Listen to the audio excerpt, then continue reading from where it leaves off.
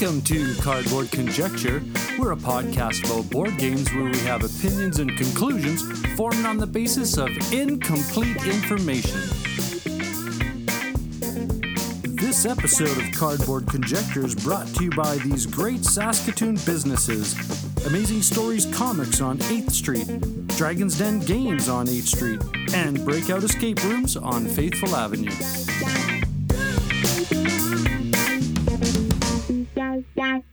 Well, hello there. How's it going, eh? This is What You've Been Playing Wednesday, and this is a special weekly episode that's a compilation of all the board games that we've been playing recently. And we are very proud to announce a new member to the What You've Been Playing Wednesday cast, MR Board Games. And this is the first time that we do a theme episode. We all got together and decided to do nostalgic games from our childhood. And contributing on this episode are The Meeple Dungeon, Friday Night Games, Matthew Legault, Definitely a Board Game Podcast, Dice and Dragons, The Tabletop Bellhop, Andrew Buchholz, Board on the Air, MR Board Games, and Cardboard Conjecture.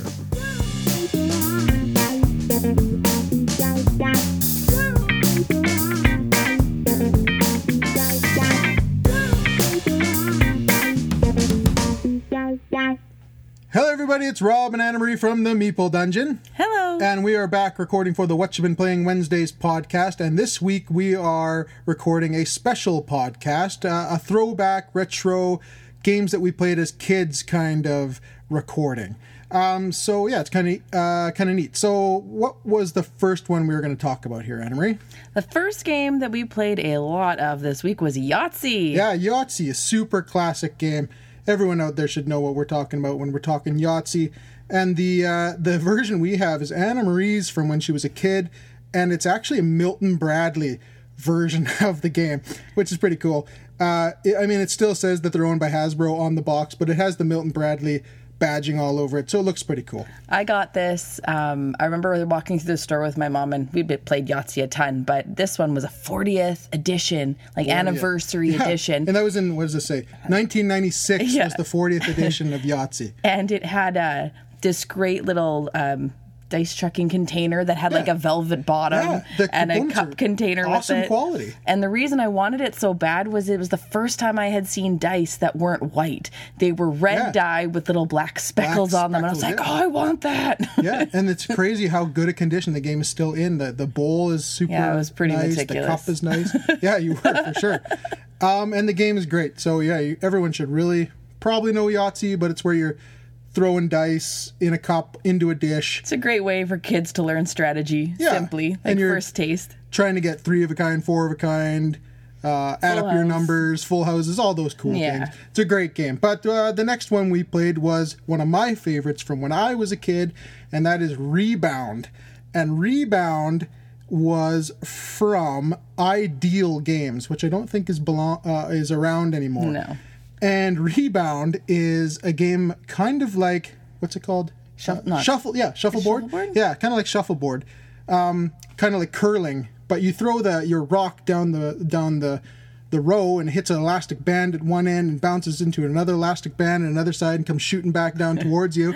And you got to try and get it to land in one of the point sections at the end of the board without going over and falling off the board into the tray. This is also my game from the early 80s. Yeah. And it's still got the original elastics on it. Yeah, original elastics. So it was kind of fun playing it this weekend, having just the little rocks were getting stuck in them, and it made for fun. But it was great. Yeah. It was really good. And sometimes they would leave the board and end up almost going off the deck and Funny, stuff. It was always mine that were leaving the board. Usually it's me that does things like that, but no, you couldn't control them. No.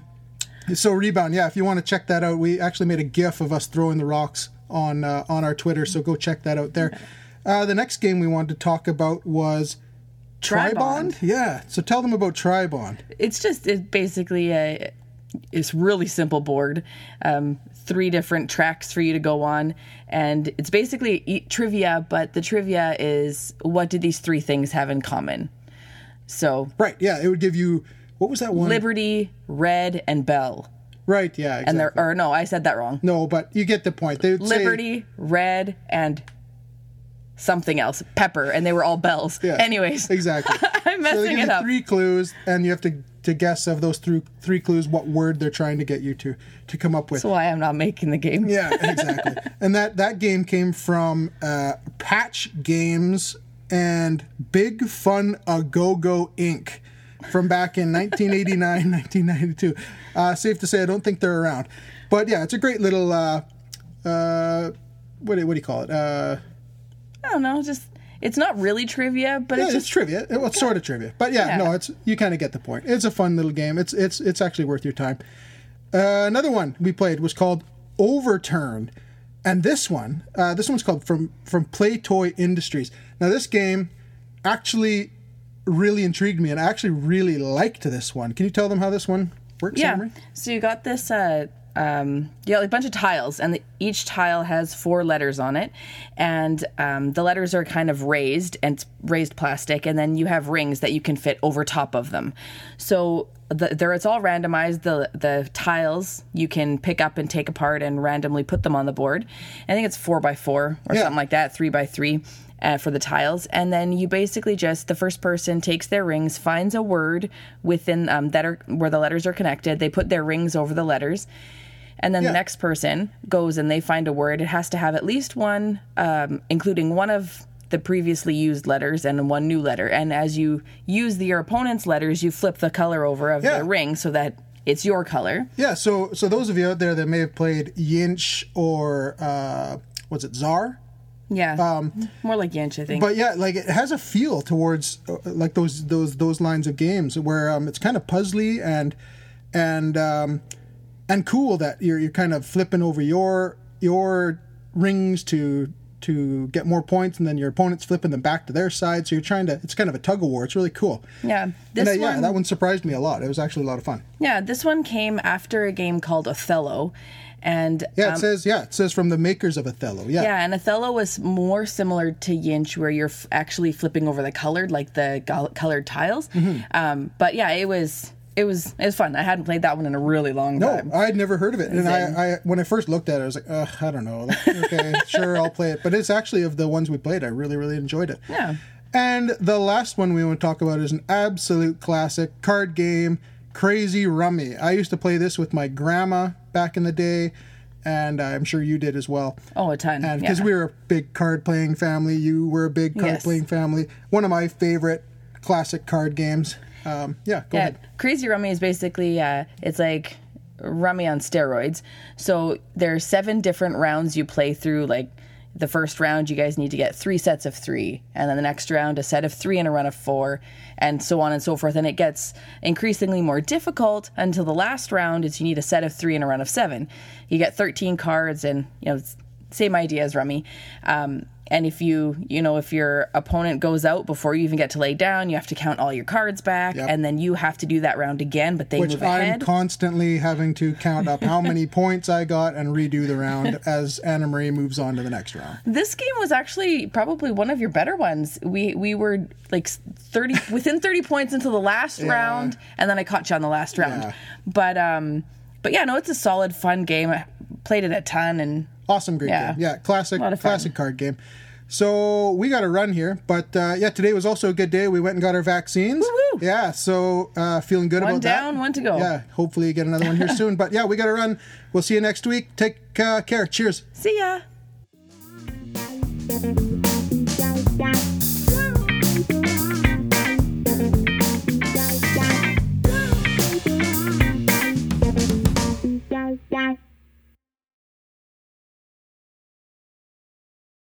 All right, Matt here from Friday Night Games, and I'm joined by a very special guest tonight, my wife. Samantha, hi. You could find Friday Night Games on Instagram at FridayNightGames_official, Twitter at FridayNightGMS, and on our website at FridayNight.Games. Okay, Samantha, tonight on What You've Been Playing Wednesday, we're here to talk about a game we played as small children. So I can name a few right off the top of my head. I really loved Mousetrap. I mean, who didn't? But it wasn't as good as The Grape Escape. The Grape Escape? That's the way you do it when you play the Grape Escape. Do you remember that jingle? No. It was a game But where why does your jingle sound like a very old Italian man singing it? I think that's what it was supposed to Did be. they stereotype old Italian men as like, these are the people who want to stomp on grapes? Likely. The Play-Doh grapes have to escape being smashed or through gears or rolled over or squished. So it's kind of like Mousetrap, but Better. better. Yeah, that's cool. That's actually the game we're talking about tonight. But We should be. Yeah. Because we are. I used to play a lot of Don't Have a Cow Man. The Simpsons dice game. It basically taught me how to gamble as a kid. I used to have a roulette wheel, so that's how I learned how to gamble. I mean, your parents did like the casino, so maybe they're just trying to get your mind focused on winning all the time. Exactly. Yeah, that makes sense. Learning the odds. So what game really comes to mind that you played a lot as a child? Well, I didn't play it often, but one that I vividly remember was Pretty Pretty Princess. Ooh. And that was a game that I played with my cousins, and we would have to go through the game, and along the way you would get to pick up jewelry. So either a ring, a bracelet, a necklace, and then finally the crown. And once you get all of the jewelry, then you're crowned the Pretty Pretty Princess. So as you go through the game, like how do you move around the board? Do we really need to talk about the mechanics of a defunct game? I mean, that's. It might have been dice. Do you even know what you signed up for tonight? There was jewelry involved. That's all that matters. I didn't give you jewelry to. There was a in the crown. game. Yeah, okay. I did not give you anything to come on this podcast with me tonight. All right, so we're not here to talk about that game either, but We should be. okay, so let's talk Monster Mash. That's a game that both of us played as children. Yes. I was amazing at it. You were not as amazing as I am. Okay, well, hold on. Let me describe it first of all. So imagine you have all these cards are laid out in front of you, and every card has a monster, and every monster has a different head, a different body, and a different legs or bottom. Yeah. The whole idea is that you'd hit this spinner thing, and the spinner thing would randomize the image, and then whatever image comes up, you had this plunger Yeah. thing. It was basically like a stick with slapper that would slap the monster card, yeah, you'd and you'd slap. pick it up. Yeah, you'd slap it. Right. So once With a it suction stopped cup. spinning, you saw the image, and then you'd have to use your slapper to find the image on the table. Yeah, you'd hit it with the slapper. Yes. Right. And to win, the person who has the most The most monster cards cards. wins Yes. the game. Yeah. So what did you like about it? Everything. Well, first of all, let me just say that I thought I was the best at this game. I used to beat everyone Until in my you met me. family. Well, no, it was one day we were at school. We were talking about our favorite board games as children. And even though this is 20 years ago, our favorite board game as a child was both said Monster Mash. And I'm like, I'm the best at that. And you looked at me and you said, I probably said I'm pretty good at Monster Mash because I always say it's the only skill I have in life. yeah. And you seem very confident about your abilities. Yeah, too. and usually I'm more of a humble person, but I am quite confident in my ability to play Monster Mash. Right. skillfully. Humble person. Okay. Well, I challenged you to it. Yes, because I still had the game. And that was pretty good too. I think I even warmed up to I kind of jogged my memory to play it and stuff. I'm like, oh, I'm ready to take on Samantha. And then we played it, and you just I don't think I got one. Demolished. Yeah. Yes. Yeah. I completely shut you out. And then now you're like a legend. I talk about how good you are at this game, and to the point to which we actually got you to play on our live stream with us. And John didn't even believe it. John's like, no, there's no way Samantha's as good at the game. And you haven't even touched the game in 10 years. No. Aside from that Twitch stream, no. Right. And you demolished us. We couldn't Yeah. even, it was I still remember all of the monster combinations in my mind. I can't remember I can't what you believe you- said to me yesterday, but I remember all the monster combinations in my mind. yeah. So Excellent game. Excellent. it's a good matching Everyone should game. It's a play lot it. of fun. It's a lot of fun, but it's not my favorite game. I can admit that right away. It's not anymore. No, definitely not. Not After after- you met me. Not after you beat me in it. So what do you like about that the most? Just the matching aspect, the reaction times? Yeah, everything. I feel like it's you can play it as a solo game too, which I did often. So maybe that's why I'm so good. It's an excellent matching game. There's different combinations of the monsters, but they're similar enough to throw you off a little bit. Yeah, I like the whole reaction time to it. I mean, it's similar to like those games where you have the tiles and you have to kind of like remember where things are. Like concentration. Right. It's similar yeah. to concentration, yes. It is. And all the monster cards are laid out in front of you and you have to figure out where they are, which makes it a lot of fun. Or it kind of develops that skill. Plus you have the reaction time. First person it's like spoons. First person to grab it gets it. Right. Right. So it has that reaction time plus memory plus pattern recognition. So it's a pretty cool game. What don't you like about it? Nothing. Everything about it is wonderful. I don't like that I lost so badly to you and how confident you were when you told me how good you were. I'm like, you deserve to lose. Let's go. And I hear evil laughter over there. No. Truly though, their only flaw with the game is that once you get to the end, the spinner can continually spin. You can have to press that spinner multiple times before you get one of the remaining combinations of monsters that are left on the board. But let's just be honest. You have all the monsters anyway. So at that It's point in true, the game, it's just like some people battling for second place. Yes, exactly. Battling for the 1 point. Exactly. Unless you really want to teach us a lesson, I guess. All right. Well, there you go. That's Monster Mash. You will probably never play it. I don't think you could buy it anymore. So I still have a copy, so if anyone wants to borrow it. all right. Make sure you check us out on Instagram at FridayNightGames_official, Twitter at FridayNightGMS, and on our website, FridayNight.games. Thanks, everyone. Thank you.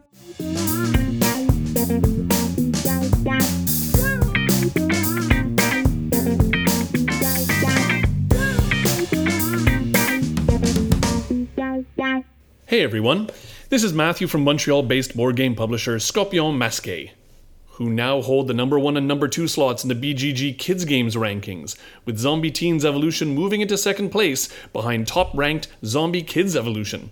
If you haven't tried out these family-style legacy games, well, what are you waiting for? When I was a kid, my best friend was Joe. Our parents were friends before we were born and we were raised together. We both loved 2 things, playing games and hockey. Now, I can't remember the first games we played together. It was probably checkers, then chess and other variant games played on those boards like Fox and Geese. We played Monopoly, of course, but let me tell you something about that game. I always hated it.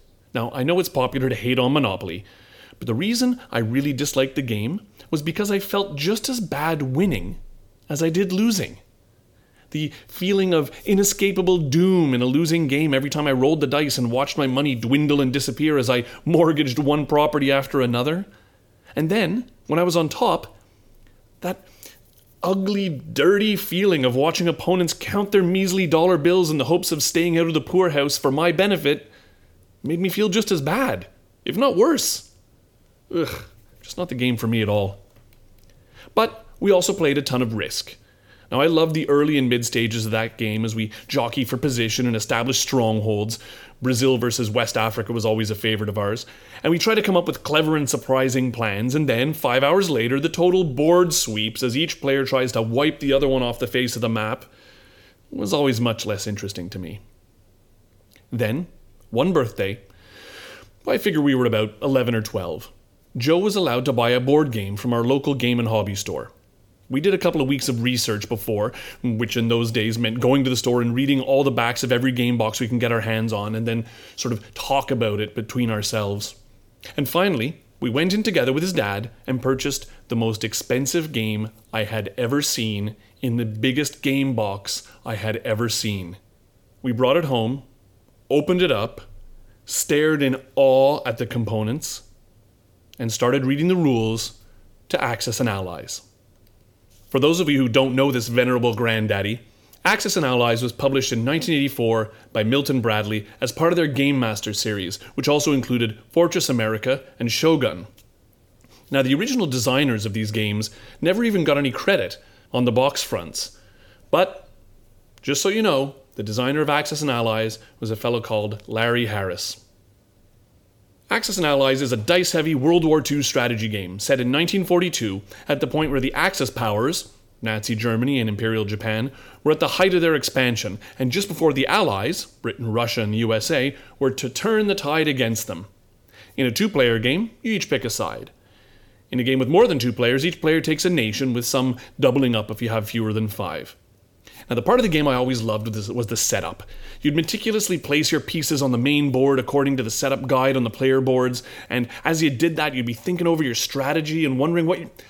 Actually, you know what? I can't just gloss over the game pieces like that. The Axis and Allies game pieces were the greatest I had ever seen. Infantry troops were actual little army men. Each nation's slightly different. Japanese troops had long rifles with bayonets attached, held sort of shoulder high. British troops were slightly hunched with their rifles at the ready, and German soldiers were striding forward, ever the aggressors.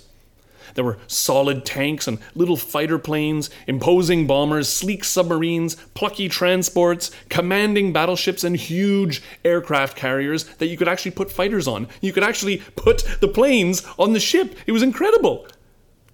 And under these figures, you could put some plain little white, red, or plastic chips to represent one unit each, just so the board didn't get too cluttered. Each unit has a movement value, can move and attack once per turn, and there's a redeployment afterwards. For instance, planes can't land on newly conquered territory. And as far as combat goes in the game, each unit gets a single die roll in battle to either attack or defend, and each unit was assigned a number on a 6-sided die. And if it rolled that number or below, it hit. So if I had 6 infantry attacking, for instance, I could roll 6 dice. Any ones would hit and destroy an enemy unit. If I was defending with 3 infantry, I would move all units that were hit into the casualty area, where they would get a chance to strike back at 2 or less. The most powerful attack units in the game were bombers and battleships, while both fighter planes and battleships defended extremely well. And the luck of the dice played a huge part in the game. A mighty battleship could annihilate a pathetic troop transport ship only to be scuttled by a lucky parting shot, sending them both to Davy Jones's locker. The gameplay is pretty straightforward. At the beginning of your turn, you purchase units with IPCs, International Production Credits, based on the value of the territories you own. Then you move your pieces to do battle, then you fight, then you do non-combat movement, you place your purchased units on the board, and you collect your IPCs, your money. Let's just call it money. And that's it. Next player's turn. Now, learning the game was a bit of an uphill climb for 2 young boys who, despite having plenty of board game plays under their belts, were more than a little daunted by the complexity of this beast. But you know what? We did it. Well, we did it, but there was one stutter step. I distinctly remember how our first game finished. In classic style, the Allies, led by Joe, had battered through my defenses and had taken Western Europe, and it was only a matter of time before Berlin would fall. But wait. A couple of lucky rolls allowed me to develop long-range aircraft, and as the jaws of defeat were about to close on me, I managed to hold on to Moscow and fly my bomber across the Atlantic Ocean to the deserted eastern United States and land it in the heart of Washington, D.C. Victory was mine! We were stunned! Yeah, the next day we looked over the rules again and realized that this was a massive breach of the rules, and there's no way I could have won. Like I said, planes can't land on newly conquered territory. So we tried again. And again. And again, and again, and again, and again. Despite the game's monumental length, easy 4 to 6 hours playtime, we played and played and played that game to death. We pushed it under Joe's bed on Sunday afternoon and pulled it back out Friday evening to play late into the night, and then discussed the battles as he lay in his bed and I lay on the floor in my sleeping bag, having a sleepover, just waiting to be able to play first thing in the morning. There are a few battles that are turning points in the game. For instance, Russia needs to win the battle for Eastern Europe, or Ukraine, at the game's beginning. If they lose, well, it's simply a matter of holding on for dear life for the rest of the game. Britain needs to win the North Sea battle, or else it's stuck on its island trying to figure out how to get out. Japan needs to take Alaska, and Germany needs to crush the Russians early, and, well, the US can just sort of sit back and build and build and build. This game played an enormous role in building the kind of player I am today. I was never as good strategically as Joe, but I was sneaky, and I was able to think outside of the box to get me out of tight spots. It's a skill I can still call on from time to this day. And the final thing I'll say about this game is its impact on me as an amateur game designer. Once Joe and I had played Axis and Allies to death, we came up with a new way to play it. We'd count up our total units of every type, make a supply of them, and, turn by turn, place them on the board on spaces belonging to us. This changed the dynamic of the game significantly. Now Britain could have a starting factory on India and a huge pile of troops in Egypt. The US could take a stronger foothold in Xinjiang, Japan could bolster Manchuria, Germany could establish a base in Algeria, and Russia could just hold on for dear life and hope for the best. This new game style was incredible and strategic and dynamic. We played it like crazy and we loved it. I still love it. In fact, having talked about it for this long, I'm itching to play it now. Get the big handful of dice rolling, get those submarine sneak attacks going, get those infantry units moving in. Come on, give me a 1, and Ukraine is finally going to be... okay, back to Moscow it is. Thanks for listening, everyone. This is Matthew Legault from Scorpion Masqué. Please check out all the games in our catalog at scorpionmasqué.com. And thanks to the gang at the Cardboard Conjecture and What You've Been Playing Wednesdays for having me on again. I'll see you all next time.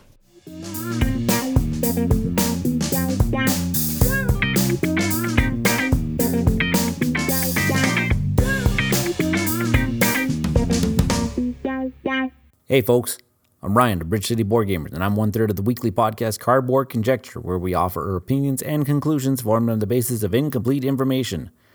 We are active on Twitter and Instagram, where you can follow us at BC Board Gamers. And we've got some stuff on our YouTube channel, but nothing as of late. Now, this week is a very special week here on What You've Been Playing Wednesday podcast, where we are focusing on games where we played when we were kids, in our youth, or maybe just older games in general. And I think I'd be speaking for most of the cast that there are a lot of great games and a lot of not so great games that we played in those early years. For me, I was an 80s kid through and through. Waking up on Saturday mornings was a pinnacle of my childhood, and watching all of those great cartoons and getting sucked into all the toy advertisements while at it. So many of these stood out, and I can remember them fondly, but none of them stood out more than...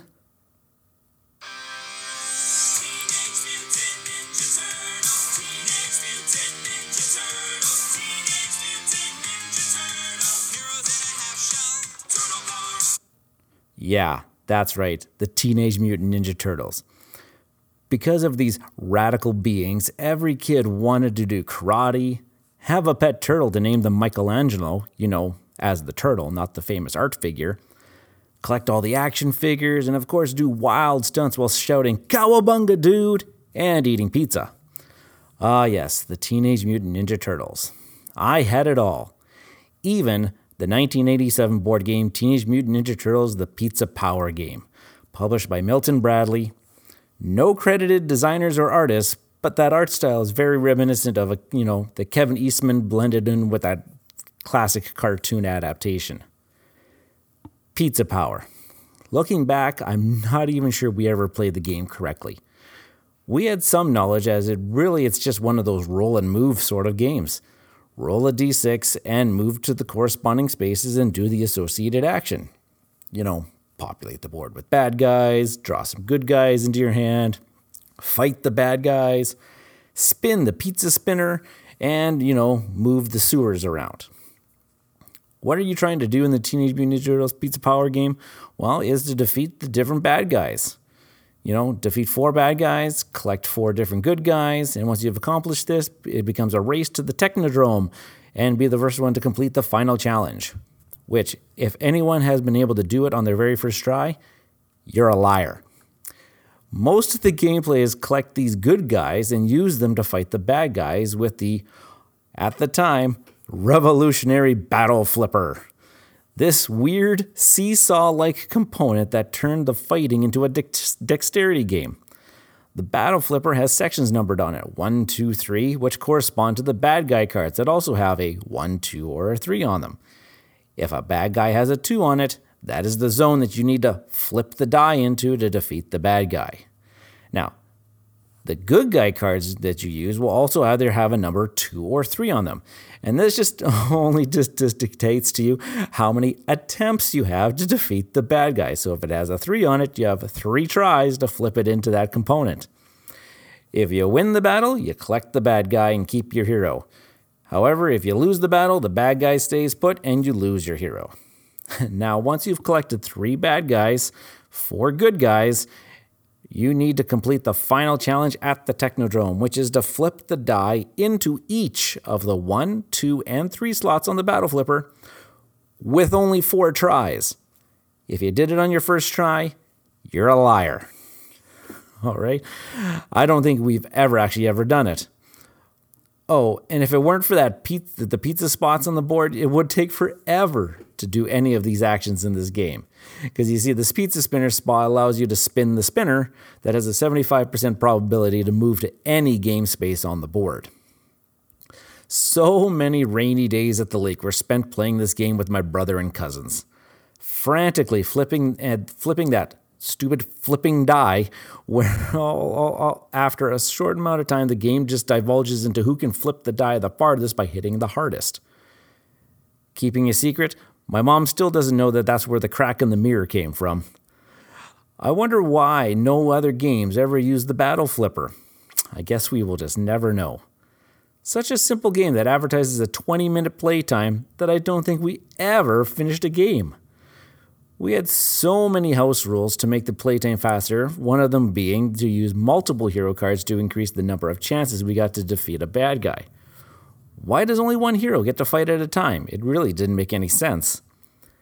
This past weekend, I introduced Pizza Power to my 5-year-old son, where we were not even close to even finishing a game, had we spent the better part of 45 minutes just trying to hunt down wherever the die got flipped off the table to. But he did request to play it again on Sunday, and we were even better at it then. We even started telling and making up stories about what was going on, so I'm so glad that I held on to this game for so many years.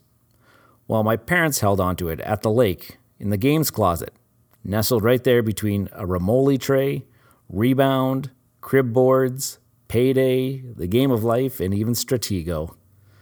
Ah, those were the days. And I can see that same joy that I had playing games on the rainy afternoons in my son right now as we play. Okay, I better go before I start tearing up. And that's what I was playing when I was a kid. I'm Ryan of the Cardboard Conjecture Podcast, and you can find our show on iTunes, Google Podcasts, and Podbean, and wherever podcasts can be found. Also, be sure to follow us on Instagram and Twitter to see what we've been up to lately. Okay, folks. Cowabunga, dudes.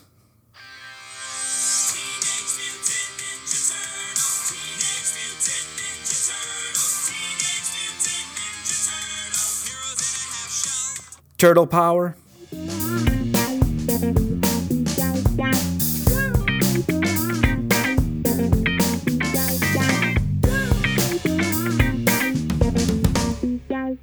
Hello, I am Aaron Milich. And I'm Royce Calverley. And we are definitely a board game podcast. A podcast definitely about board games, except when they're not. And we're here on What You've Been Playing Wednesday. A very special What You've Been Playing Wednesday. This is a themed What You've Been Playing Wednesday, as I'm sure you've already figured out. And we're going to be talking about games we played when we were younger, games that we played when we were growing up, that sort of thing. And this actually worked out really well because in our last episode, episode 30, we talked about games we played when we were growing up. We had Steve Tassi from Snakes and Lattes on as a guest. Right. And Snakes and Lattes is Snakes and Ladders. Snakes and Ladders was a game we played growing up. Yeah. Therefore, it seemed a nice combination. So you can find out our top 3 games that we played growing up. But we thought we'd talk about one here, just each, and, you know, give you an idea of what sort of games we played when we were kids. And you can go over to our podcast to get a little more detail if you're interested. So, Aaron, what did you play growing up? That's a strange coincidence, isn't it? The timing is everything on that one. Yeah, really worked out well. Nice. Well, I'm going to talk about a game that I used to play in my early teen years that has been redone, reduked, whatever you want to call it, remastered, remixed. You might even say restored. Restored. That's a good word. Since it's from Restoration Games. Yeah. Oh, I see where you're going. Well, that it was better before. Anyway. I used to play Fireball Island. Do you remember this one? I do. Yep. I don't honestly remember all the rules. All I know is that you had these little like toy soldier looking guys, and you had to climb at what was a 3D game board. And at the top was this mean looking fire cave, and you would drop red marbles inside, and it would roll down the 3D board. And if you were in the way of that marble, poof, you were gone, knocked off. And you were always hoping it would get your opponents and not you. So it was one of those games, I think, that you could actually get almost to the end and then have to start over from scratch if you got hit by a red ball. I'm not really sure why I liked it at all, but it brings back fond memories. I loved getting it as a gift as a kid. Played it with all the neighbor kids. Lots of fun. Not trying to grab the new one. I'm not sure if it's aged that well. I'm not sure if they've even aimed it at adults that played the first one. Do you know? It's excellent with adults. Everyone I've known who's played it has really enjoyed it. Okay. It's not something I'm particularly interested in. But maybe for you, it might be one to try first. First, yeah. So maybe I'll try the new one. And if you're listening to this and you have an original still in its box from the 1980s, congratulations. You could probably retire because I imagine it carries a lot of money. Anyway, what you been playing on Wednesday? Or sorry, what you been playing as a child on Wednesdays? So you talked about a game that has been re-released with a new rule set. I thought I would talk about one that is basically exactly the same as it was when I played it as a child, and I think still holds up incredibly well. It's easy to find. It is an amazing game, and that's Rummikub. Nice. Yeah, so Rummikub was published by Hasbro originally. It was designed by a guy named Ephraim Herzano in 1977, and it's like playing gin rummy, only you're playing it with a collective set. So you're working to make the sets in a collective area. It's still competitive. It's not co-op, but you get to play off of each other. So if one person plays a straight, you can then add to that straight or replace in that straight and split it up into different straights. And it's just a fantastic, fantastic game. Really brings back wonderful memories of playing with my grandparents. Can't recommend it enough. It really holds up well. It's still as good a game as it ever was. Rummikub. And you can still find it, you said. Oh, yeah, absolutely. You can even find it in like Walmart and Target. They have copies. Nice. Indigo Books has copies. Yeah. There you go. Now, so there are apparently diamonds in the rough there. Sure. Let's go with it. All right. So, you know what? Let us know what you played as a kid. We'd love to hear from you. You can always email us at definitelybored@gmail.com. You can follow us on Twitter @BoredDefinitely, Facebook @DefinitelyBored. And of course, if you want to listen to us two morons every other Tuesday, you can always find us on Apple Podcasts, Spotify Podcasts, iHeartRadio, all the podcast places, or just Google Definitely a Board Game Podcast and listen to our episodes right there on the website. It's impossible not to find us. We've made it so easy for you. It's definitely possible. On that, we'll see you on the next What You've Been Playing Wednesday. Royce, say goodbye. Goodbye. Goodbye, everybody.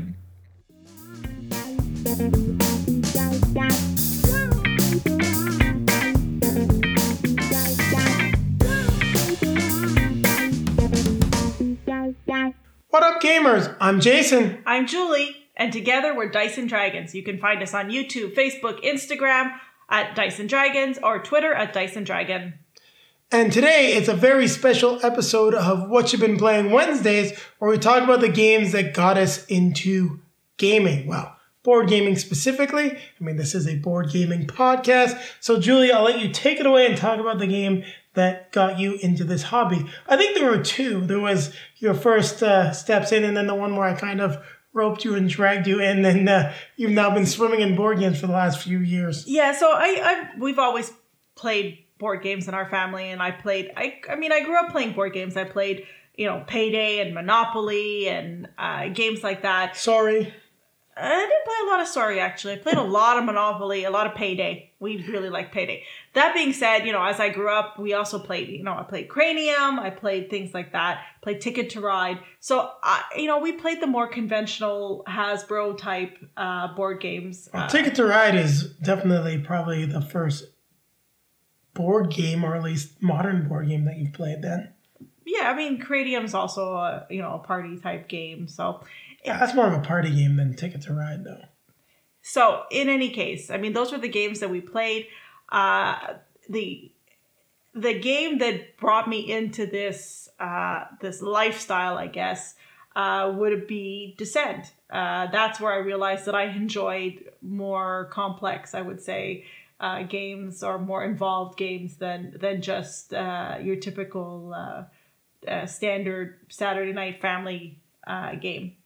Well, I wouldn't call Ticket to Ride a Saturday night family game. I think it depends on your players. You can definitely play it that way, but it can also get fairly cutthroat and brutal. As we saw at one of our game nights, I think convinced both of us that we never want to play Ticket to Ride again. No, that's you. I mean, we were just playing with some players that just had decision paralysis, and it was the longest game of Ticket to Ride I've ever played in my life. A 3-hour game of Ticket to Ride. That's when I made the decision. I think I'll stick with the smaller boards and smaller boxes because I like what the game does, but I don't want to spend an hour, a few hours playing it. You were just unfortunately playing with people who, didn't know how to play.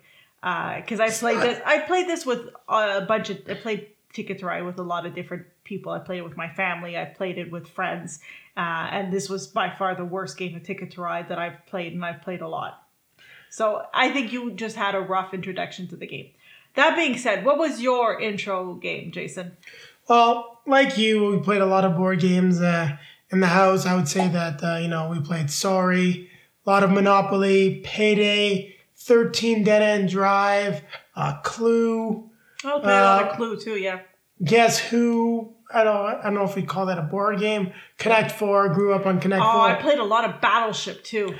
Battleship. I mean, so all of the standard stuff. Board gaming was definitely popular in the house. Uno, which is more of a card game. I think that's where I got my love of card games like Presidents. But I'd say when I really started to get into dip my toe into hobby games, I really enjoyed playing Hero Quest, Battle Masters. But we always struggled with Hero Quest because no one really wanted to run the game, be that dungeon master character. So while Hero Quest was really cool and I knew that I loved RPG style games, the game that brought me in was the Omega Virus, which is probably the game that we played the most that would qualify as a hobby game when I was a kid. At the big box, it would make noise that you would have to interact with as you're racing around the board to collect the items that you need to be the first to stop the virus before your space station exploded. And that was really when I knew I loved board games because the game was cool. You had miniatures in that. There were only 4, but I loved the way that the pieces looked. They almost had a Warhammer 40K Space Marine type look, and it's a really fun game. And then when I got back into gaming was university, where we started playing Arkham Horror 2nd Edition. And after that, I was hooked. I knew that I liked playing board games. I just didn't have the money, being a university student, to afford a lot of board games, didn't know where to find a lot of them. And when I did, saw the price, and it was a lot more cost prohibitive than I thought. But so once I knew I liked Arkham Horror 2nd Edition, I was back into the hobby and always eager to play a game whenever the opportunity arose. Yeah, he'd play 24 hours a day if he could. Would not play 24 hours a day. I just like to finish things that I start, so much like my video game habit. When I start a game, I like to play it to the end. Then I can take a break for a while. But that doesn't always work well because we start campaign games and Julie wants to take more breaks. And I'm just like, no, finish it now. So there you have it. That's our history in gaming. I don't think there's really much more that we want to say. Julie started with Ticket to Ride and Descent. Well, you didn't really talk about Descent. What got you hooked into the hobby with Descent? I just love the campaign element, the fact that it was cooperative, and I realized that I love beating up on bad guys with really powerful characters. Yes, and then we played Imperial Assault, and that was the game that taught her that she actually likes to be the fighter. She used to always have to be the ranged character until she played the Wookiee and realized how much fun that can be. Mm-hmm. When we were playing Journeys in Middle-earth, she got really upset at me for picking Arwen because she didn't look at the cards, and she's like, well, Arwen's the healer, that's not going to be fun. And then she realized that Arwen could heal and knife everyone, which was really cool for me. And why she picked her the next time. Mm-hmm. So there you have it. That's our history in gaming. Julie, where can everyone find us once again? On Facebook, Instagram, YouTube, as well. At Dyson Dragons, I should say. And as well on Twitter at Dyson Dragon. And don't forget, keep playing games.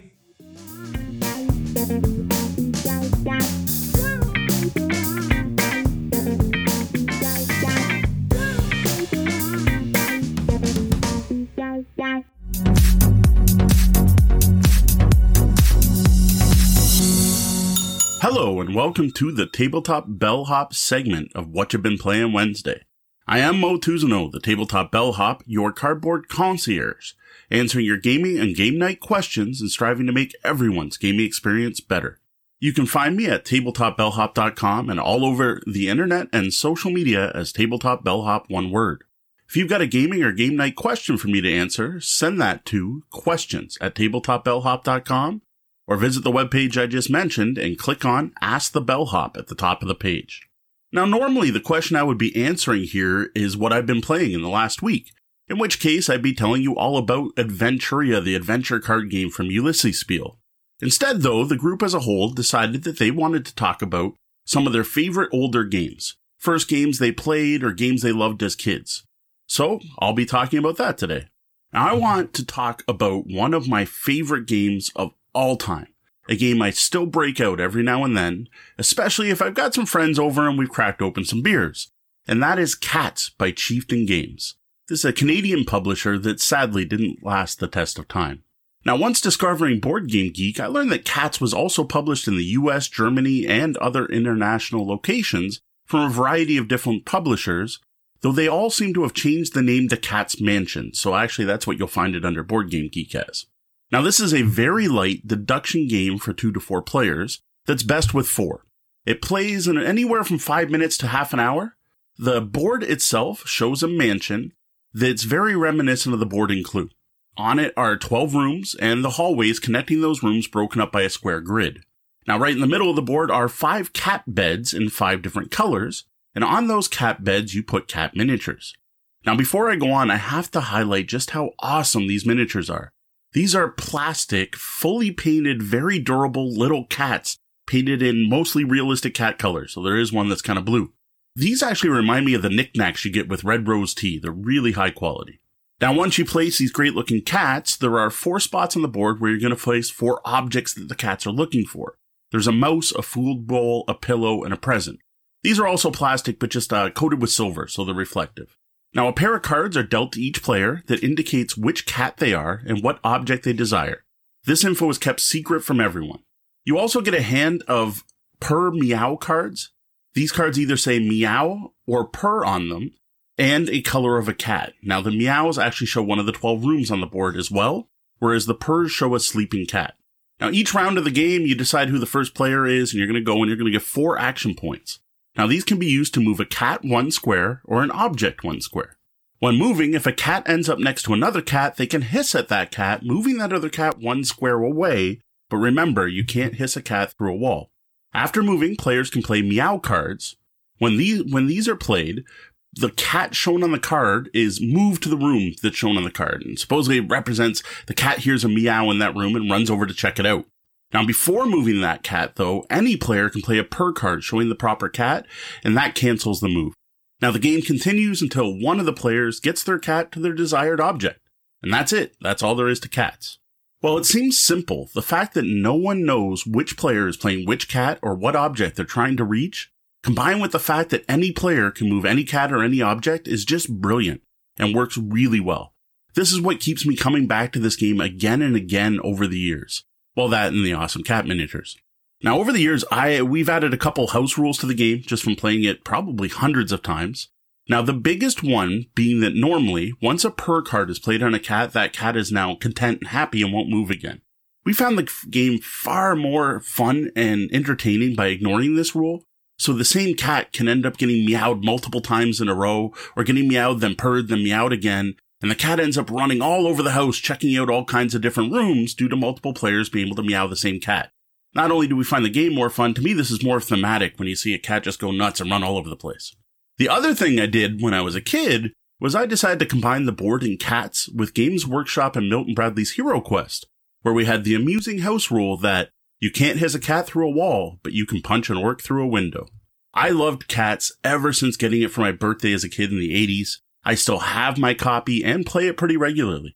Despite being a simple kids game, it looks great, and I've had a ton of fun playing this with my kids, and with adults, and even with hardcore Euro and train gamers.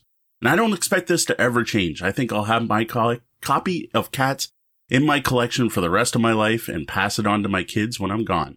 Well, that's all I've got for this week. Find lots more gaming content at tabletopbellhop.com. And be sure to check out the Tabletop Bellhop Gaming Podcast, which we record live Wednesday nights, 9 p.m. Eastern on Twitch at twitch.tv/tabletopbellhop. Edited episodes show up on your podcasters Tuesday mornings.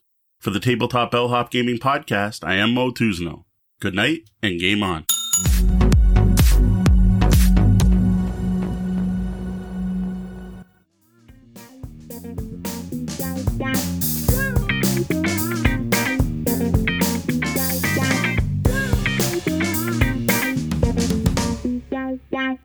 Hi, this is Andrew Buckles of BoardingGame.com, and this week I'm here to talk about Careers. Careers is a 1955 design from James Cook Brown, initially put out by Parker Brothers. What I think is really cool about Careers is while it still has many of the roll and move ideas of that era, it innovates on them in some interesting ways. For one thing, you don't always have to roll on your turn. Over the game, you'll get to draw opportunities and experience cards. Opportunities let you advance to a particular career, sometimes even paying the entrance fee for you, and experience cards let you move a predetermined amount, which is quite handy instead of having to roll the die and just accept what it gives you.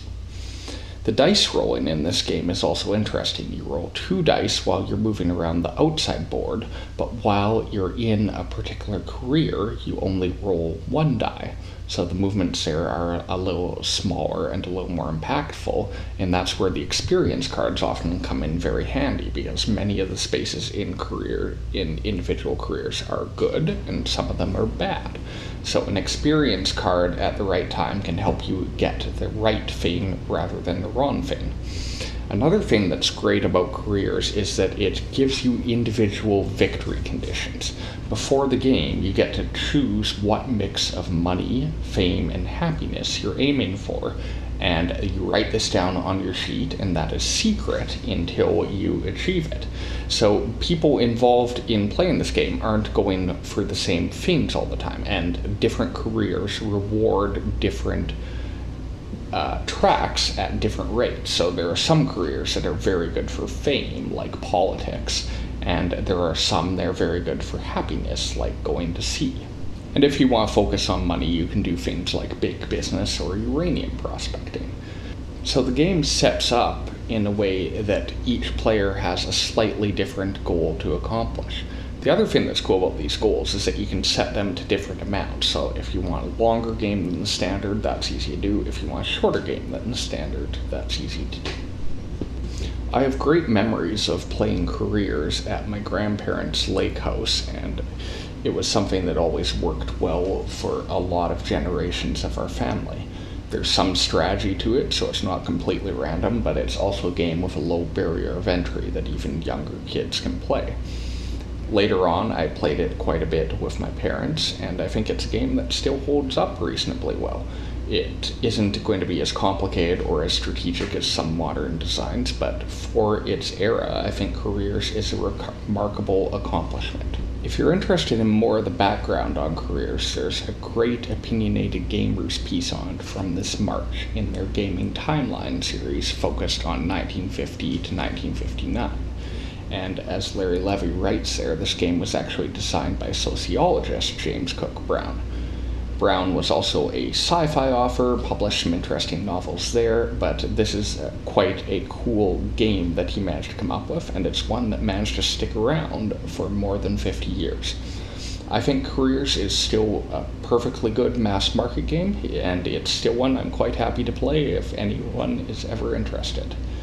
This is Andrew Buckles. Thanks for listening. You can find me on Twitter at Andrew Buckles, BUCHOLTZ, and you can read my board game writing at boardinggame.com.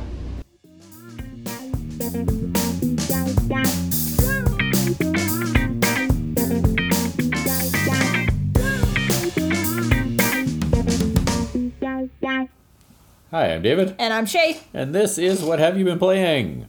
A weekly podcast of Canadian content creators. Where we are the only ones who say the name of the show wrong. I told you, I put it to a vote and we won. No, you put it to a vote and 4 people agreed with you. Yeah. Exactly. But only 6 disagreed. Uh-huh. Okay, tonight we are doing a throwback episode where we talk about a game from our childhood or a while back. We went with the classic Crokinole. Mm-hmm. In Crokinole, you each have 12 discs, and you shoot them back and forth until you run out, and the person who has the most points wins. Absolutely. This is one of only I think 2 games on BGG's top 100 that have not come out in like the past decade. Well, since designer the board last game. decade, or it's not the last decade, but like you got to admit all of the games Post-2000, that all of the games on the BGG's top 100 are kind of Cult of the New, up high on there. They've come out relatively recently, but Crokinole and Go is the other one that's on there. Yeah. In the top 100. Yeah, so Crokinole can be played with 2 or 4 people. I've played it both ways. Me and you last night were playing it with 2 people. Yep. You're trying to get to 100. And the first shot has to be shot towards the middle, and after that you're trying to hit the other person's disc to stay on the board. Yeah. One of us was more successful than the other. I was terrible at it. You struggled. I tried to give you tips and you just got mad at me. It was so bad. I mean, I got better as I went on, but I just don't have the patience, or at least last night I didn't have the patience to do this game. Yeah. It's just like I just want to flick it. I just want to flick it. Yeah, it's like you're flicking it wrong. It's like, how do you flick something wrong? Exactly, and it's a lot of fun. It's probably, I'm going to say, the original dexterity game. Yeah. And there is a skill to it, right? You can't just walk in and be good at this game. Yeah. So, did you play this one as a child, or? I got into this one later on. Yeah. I would say in my 20s. Yeah.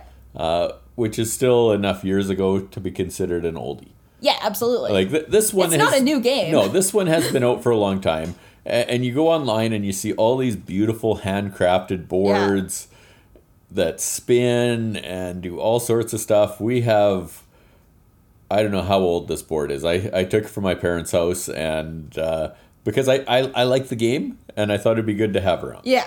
Well, you might as well, right? But it does have the siding of 70s house. Yeah, it's a weird metal siding. It is a tin siding around the outside of this board, which is wild. A bright yellow board, with ugly yellow board with a red. A red. Yeah, it's very much a 70s. I'm putting this at 70s. I could see 70s, 60s maybe 60s. Yeah, it's a bit ugly. It's in good shape, though. It is, though. It's flat. Yeah, it is flat. There's no marks on the board or on the playing surface. Yeah. I was looking online and they talk about using shuffleboard salt, and you just dip your pieces in and do it that way, and it's supposed to make them slide faster and easier. I'm thinking I would just shoot them across I don't way. need that. I already shoot them too hard. I need something to slow them down a little bit. We'll put glue on your side and salt on mine. Yeah. This is an interesting game. Yeah. I do think it's fun to talk about because it's also a BGG Top 100 game that came from Canada. Like, as far as I know, this game has basis. It originated in Canada. I believe so, yeah. Yeah. 4-player version of it. Everybody has 6 discs, and you're just going in a circle and playing the same way. There's just people shooting from more directions. Yeah. I can imagine it'd be easier to hit other players' discs with 4 people because you'd be coming from different angles rather than straight across the board. Yeah, and there's... I believe it was more chaotic, more than anything. I could see that, yeah. So... There's not much story to this game. No. Did you like it? I don't think I disliked it. Okay. I wasn't very good at it, and my finger was a little sore afterwards. That would be because you're hitting them too hard. This one also, like, playing this reminded me of Cult of the New Sonora. Yeah. Sonora is just a small version of Crokinole, and it's fun, but it doesn't have the skill level that Crokinole does. No, I like Sonora, though. Yeah, Sonora, you just hitting it as hard as you can and hoping it ends up somewhere. Yeah. And my favorite thing is that I just randomly pick the discs. Like, I don't pick the numbers at all. I know there's something to do with the numbers in the rules, but I don't care. Yes. But yeah, I mean, Sonara completely came from Crocono, Oh yeah, basically. it's a big steal. It's just a mini version of it. Yeah. Okay, so that's Crocono. I'm David. And I'm Shay. And we are a weekly podcast / radio show. You can catch us on CFCR every Thursday night in Saskatoon, on CFCR, and all of your favorite podcasting sites. Yes. And thank you for joining us for What Have You Been Playing Wednesday. Have a good night.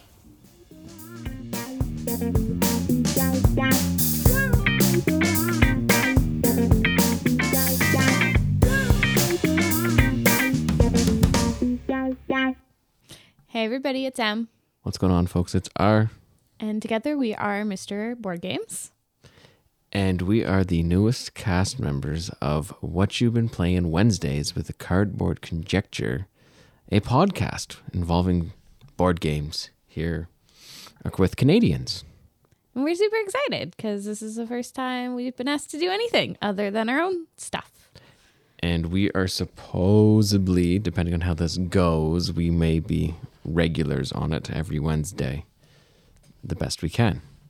Yeah, when we have time and aren't working tons beforehand. So today we've been asked to talk about board games of our youth. So old games that we all know or have played when we were kids. So I will start off if that's okay with Em. Yeah, you go for it. So there's a variety of board games out there as kids. We have our Hasbro type games, which is your Clue and your Sorry and your Monopoly and all that stuff. But one other game that I didn't want to choose the basic Hasbro. The one other one I went with is a board game which I actually never really truly played because I never knew the rules or anything up to it, but my brothers owned it. So we played it, and it's a game called Siege. And the only thing that I remember with this whole Siege is basically you've got two camps. One's a castle, one's a camp, and you had to shoot your opponent and try to take out all their dudes.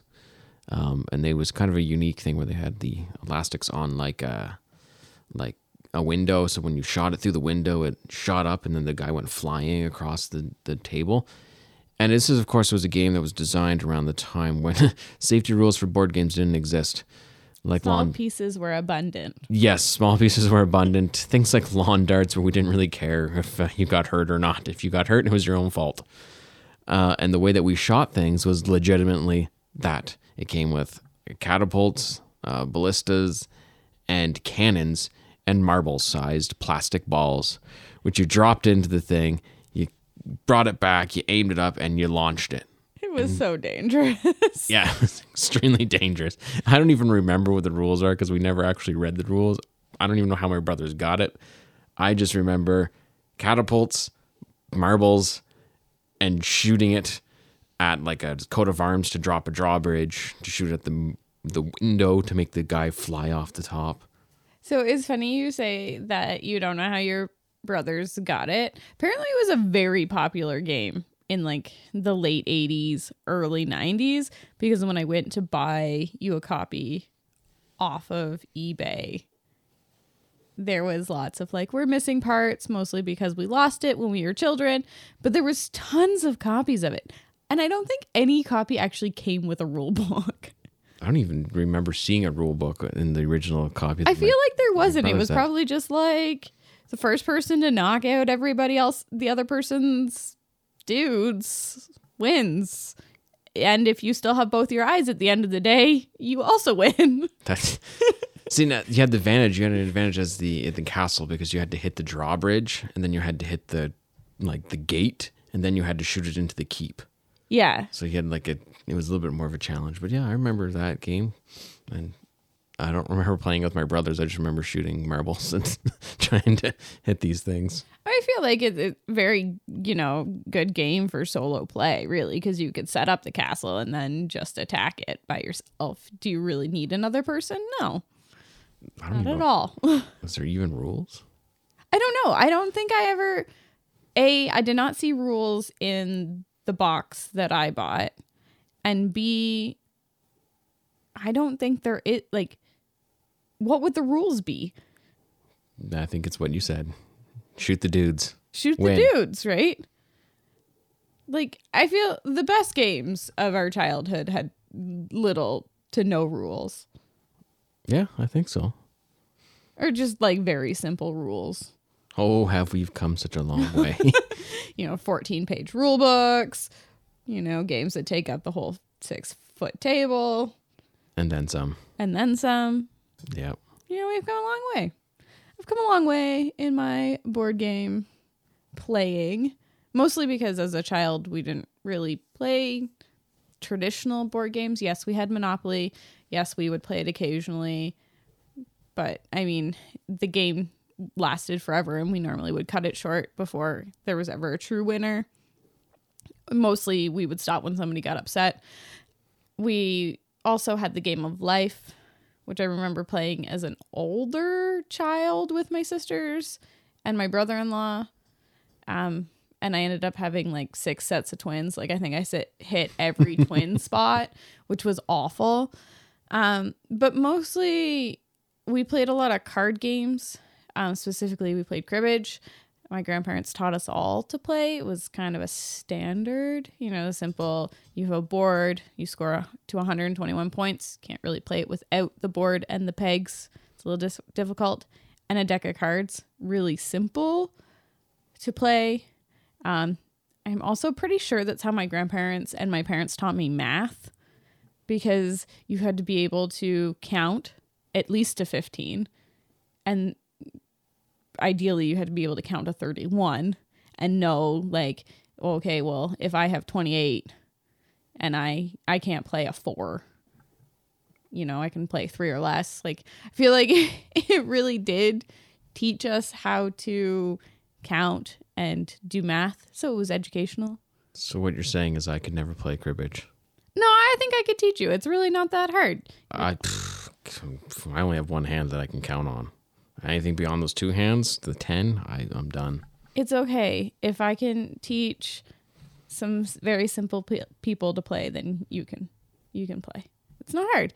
It's a deck of cards. You deal out, well, ideally you play with 2 players. You can play with 3. You can play with 4. But when you play with 4, you have to play with teams, which makes it a little bit more complicated in my opinion.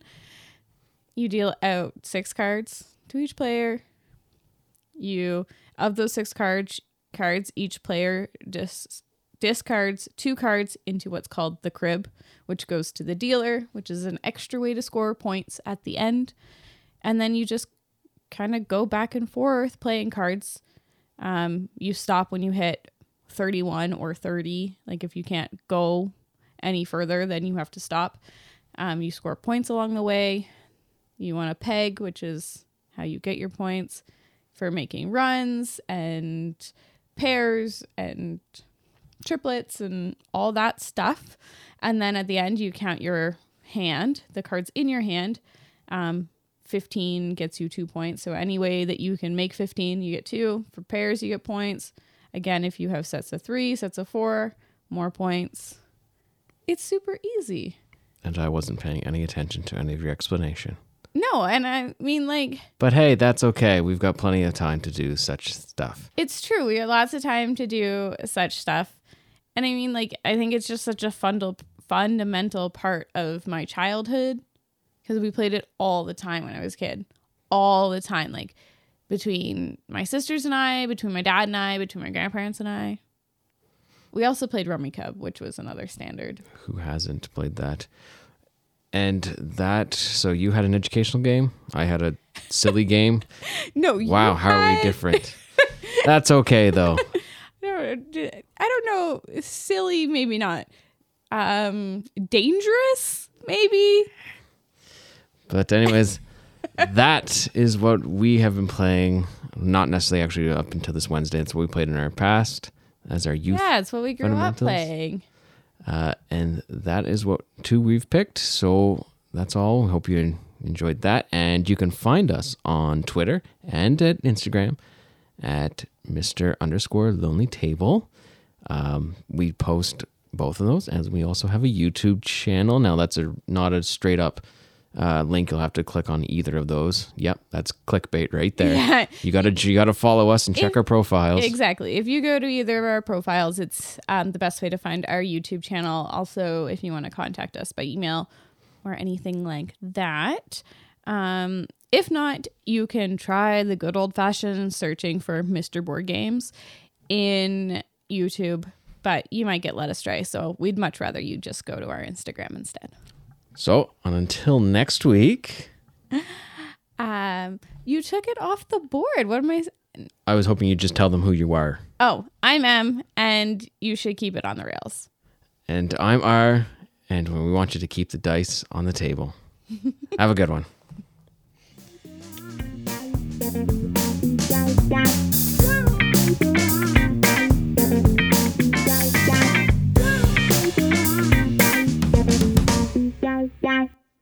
Hey everybody, this is Norm from Cardboard Conjecture Podcast and Bridge City Board Gamers community here in Saskatoon. And not to do a repeat, but I also am going to talk about Crokinole, a game from my past, a memorable game. But I'm more so going to talk about the experiential importance. So let's first of all identify that this game Crokinole was created, designed, came to fruition few years after the creation of Canada, a few years after Confederation. So this was created in 1876, and this I could go deep into the cultural. Because it's basically a dartboard laying flat on a table, or for some that will also affectionately know, a curling house on your kitchen table. Basically, Crokinole is the best flicking game ever created.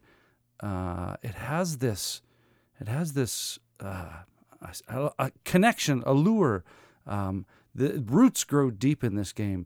Now, for me, I literally play, what you've been playing Wednesday. We play this every morning, my son and I, before he goes off to school.